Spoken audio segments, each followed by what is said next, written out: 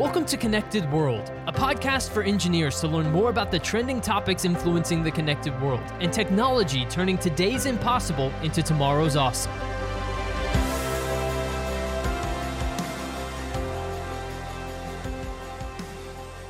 Hello and welcome to Connected World, a podcast from TE Connectivity. I'm Tyler Kern. Thank you so much for joining us for this episode of the show.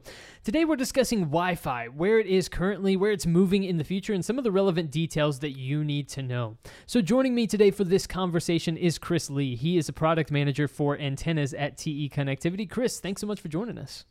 Hey, thanks for having me, Tyler. It's great to chat with you today. Absolutely. Well, I'm excited to talk about this, Chris, because right now it feels like people are more reliant on Wi-Fi than maybe ever before, right? You have tons of people around the world working from home, relying on that home Wi-Fi, and so it really has maybe elevated its importance in the day-to-day lives for people. So let's talk a little bit about the current state of Wi-Fi. What is the current state of Wi-Fi? Where are we in the life cycle of this technology? You're right, Tyler. Wi-Fi is wonderful. We rely on it probably more than we think. I mean, did you know that most of our cell phones often use our Wi-Fi signal in conjunction with GPS to locate us more precisely? I mean, it's especially obvious for places where GPS doesn't reach, like tunnels, large buildings, and underground structures. But we're getting to a point where, like a stable Wi-Fi connection, like you mentioned, as we are working from home more, is becoming really critical. I mean, if we stop and think about all the connected devices we have or will have, all these connections are going to cause congestion, very much like traffic on a freeway. There's going to be continuous needs to find new ways to manage these connections, and more importantly, the data has to be carried back and forth. And so today, I guess the newest you could say is Wi-Fi 6 or 802.11ax, but just calling it Wi-Fi 6 is probably easier. And so that's the latest standard that we're seeing on the market today. And so this is a sixth generation of Wi-Fi, which continues to use the 2.4 and 5 gigahertz bands more optimally than before, which gives us more speed and more data that can be carried. I mean, we're already seeing Wi-Fi 6 on the latest cell phones and devices, but only on the most recent ones. And so Wi-Fi 6 routers and access points are also becoming more available too. That's really interesting. So tell us what Wi-Fi 6 will then mean for consumers, right? Because you mentioned faster speeds, opening up different avenues, different highways, for maybe lack of a better term. What does that mean for consumers necessarily? Does it just mean, if I buy all of these different things that are Wi-Fi 6 enabled, that then I will have faster browsing speeds, things along those lines? In a way, yes, that's definitely going to happen. But part of it, too, is kind of separating it into more lanes on a highway. If you can think of a highway getting wider and more lanes being added and having specific traffic going through certain lanes, like an HOV lane, or maybe a lane meant for bigger cars or bigger traffic, different types of data that get carried have different priorities. And so if we can separate those and create more lanes, it's a lot more efficient, and that'll enable speed and just overall efficiency.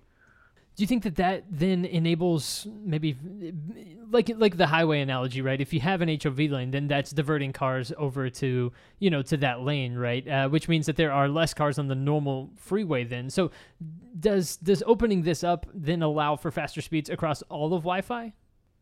Yes, overall it should. But it's hard to say, right? Because as we have more and more connected devices, these devices will demand things that we're not aware of yet. And that's kind of the cool thing about technology, is that it opens up more possibilities. But more changes are coming. And so Wi-Fi 6 is the current state, but there was 5 before that and 4 before that. And so as more technology opens up, we'll find more uses for them. And of course, speed as a consumer is what we want to experience, but also reliability of that connection. Sometimes speed is what we look at. Oh, my internet is slow. But it's more about the quality of your connection that makes that difference. Oftentimes the speed is just fine, but if you're sending data that's corrupt or misread, then it has to resend that data, and that can cause congestion too. All right, so Chris, we've talked about Wi-Fi 6. So what other changes are coming to Wi-Fi that people should be aware of? Are there any other innovations or things coming down the pipeline that people should know about? Yeah, great question, Tyler. There's actually significant changes coming to Wi-Fi, but these changes you should think of more as additions, because the latest Wi-Fi standard should or typically will be always backwards compatible with previous generations. So the next step will be Wi-Fi 6E. E stands for extended. Tell me a little bit more about what that means for consumers. Is it similar to what we were discussing with Wi-Fi 6? Yeah, actually, it's kind of similar, but it's much greater too. So Wi-Fi 6 opened additional bandwidth within the 5 gigahertz band. So traditional Wi-Fi back in the day was 2.4 gigahertz, and then in 2009, 5 gigahertz band was added, and so now with Wi-Fi 6E, the 6 gigahertz band will be added. I mean, this is really huge. So it's going to enable something called multi-user, multiple input, multiple output. So MU-MIMO. It'll be much easier to understand with a quick internet search, but basically 14 additional 80 megahertz band channels and 7 additional 160 megahertz channels are being added. What this means for consumers is that we'll experience greater network flexibility with reduced congestion. So in essence, we'll have faster, more reliable speeds with reduced latency. This basically means there'll be less delay between when we give an input and receive a response. So our Wi-Fi carries different types of data, and this will be further optimized by having more bands and wider bandwidth. So imagine, more and wider lanes added to a freeway for different types of traffic, superhighway, if you will. It'll further enable applications within our smart home and buildings, not just for our media consumption, but also safety and security.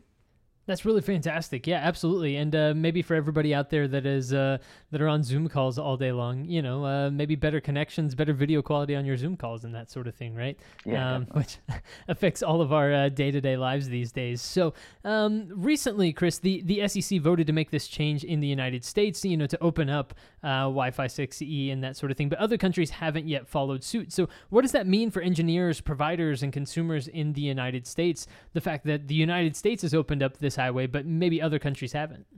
Right. So on April 23rd of this year, the FCC voted to make the 6 gigahertz band available for unlicensed use. Really, this opened the door for Wi-Fi 6E in the US. So other countries will need to make that decision. There's not necessarily a definitive date for most countries. But what that means is we'll likely see it first here in the US. It makes a lot of sense since the US leans on Wi-Fi maybe a little bit more than other countries where a cellular signal is often good enough and suitable. Only time will tell, but we hope to see other countries enable 6 gigahertz band for Wi-Fi use as well. So, when we travel abroad, our devices can take advantage of that. What that means for now is that engineers and providers and consumers will mainly focus on the US market for Wi-Fi 6E devices. That's really, really interesting, and certainly something that I think the United States will take advantage of for the time being, for sure. So, does opening a new frequency band like Wi-Fi 6E, like what we've been discussing, does it bring any challenges for engineers? What does it mean for them? Of course. So with new changes and updates, there's always going to be challenges, but the benefits will definitely outweigh those challenges. I would say full usage of Wi-Fi 6E can't be completely known yet.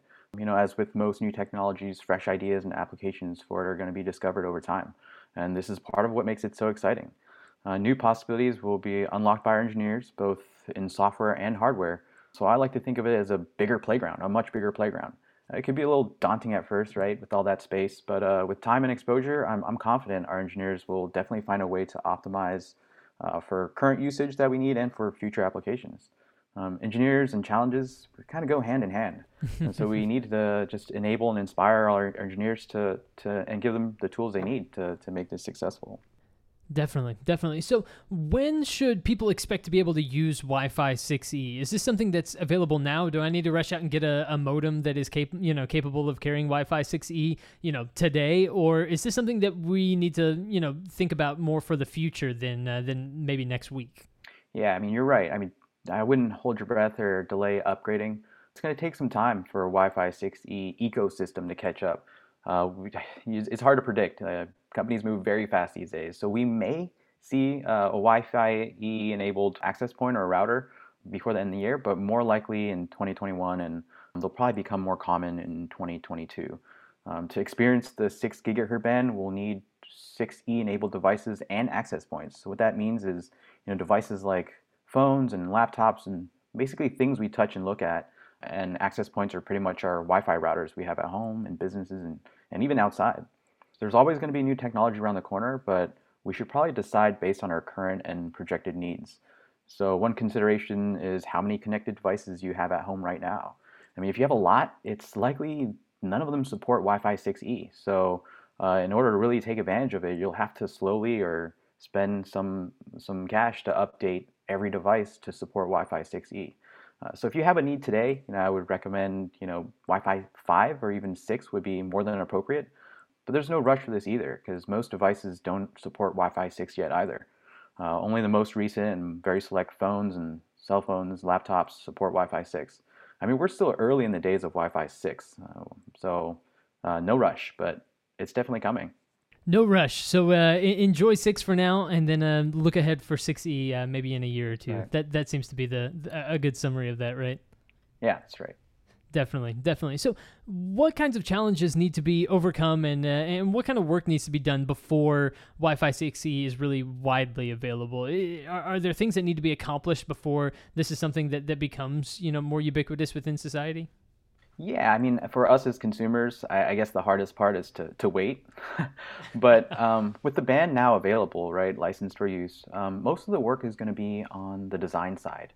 And so companies are spinning up and preparing hardware and software. But after that's done, we'll need to wait again for those products to be produced, built, and then shipped and made available for purchase. But again, you kind of need that whole ecosystem to really take advantage of it. So say you enter the market, and you find a Wi-Fi 6E router and you buy it immediately. Well, if your phone or your laptop and the connected devices in your home don't have Wi-Fi 6E also, you'll really be just having Wi-Fi 2.4 and 5 gigahertz. Fast and great, but it'll take some time for devices to catch up.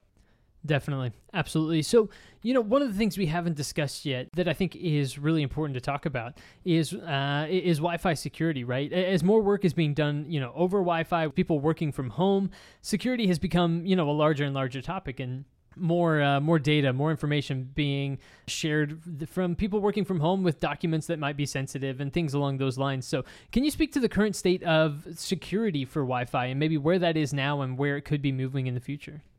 Yeah, like as you mentioned, with the availability of more bands and heavier usage, it's definitely going to be a topic that continues to be very important. And security is one of the areas that we don't hear as much about, but it's definitely very heavily focused on, right? Because as we have more and more of our privacy and more of our daily needs satisfied through Wi-Fi, right? And our smart home garage door openers, things that tell us when someone's at the front door, whether our windows are open.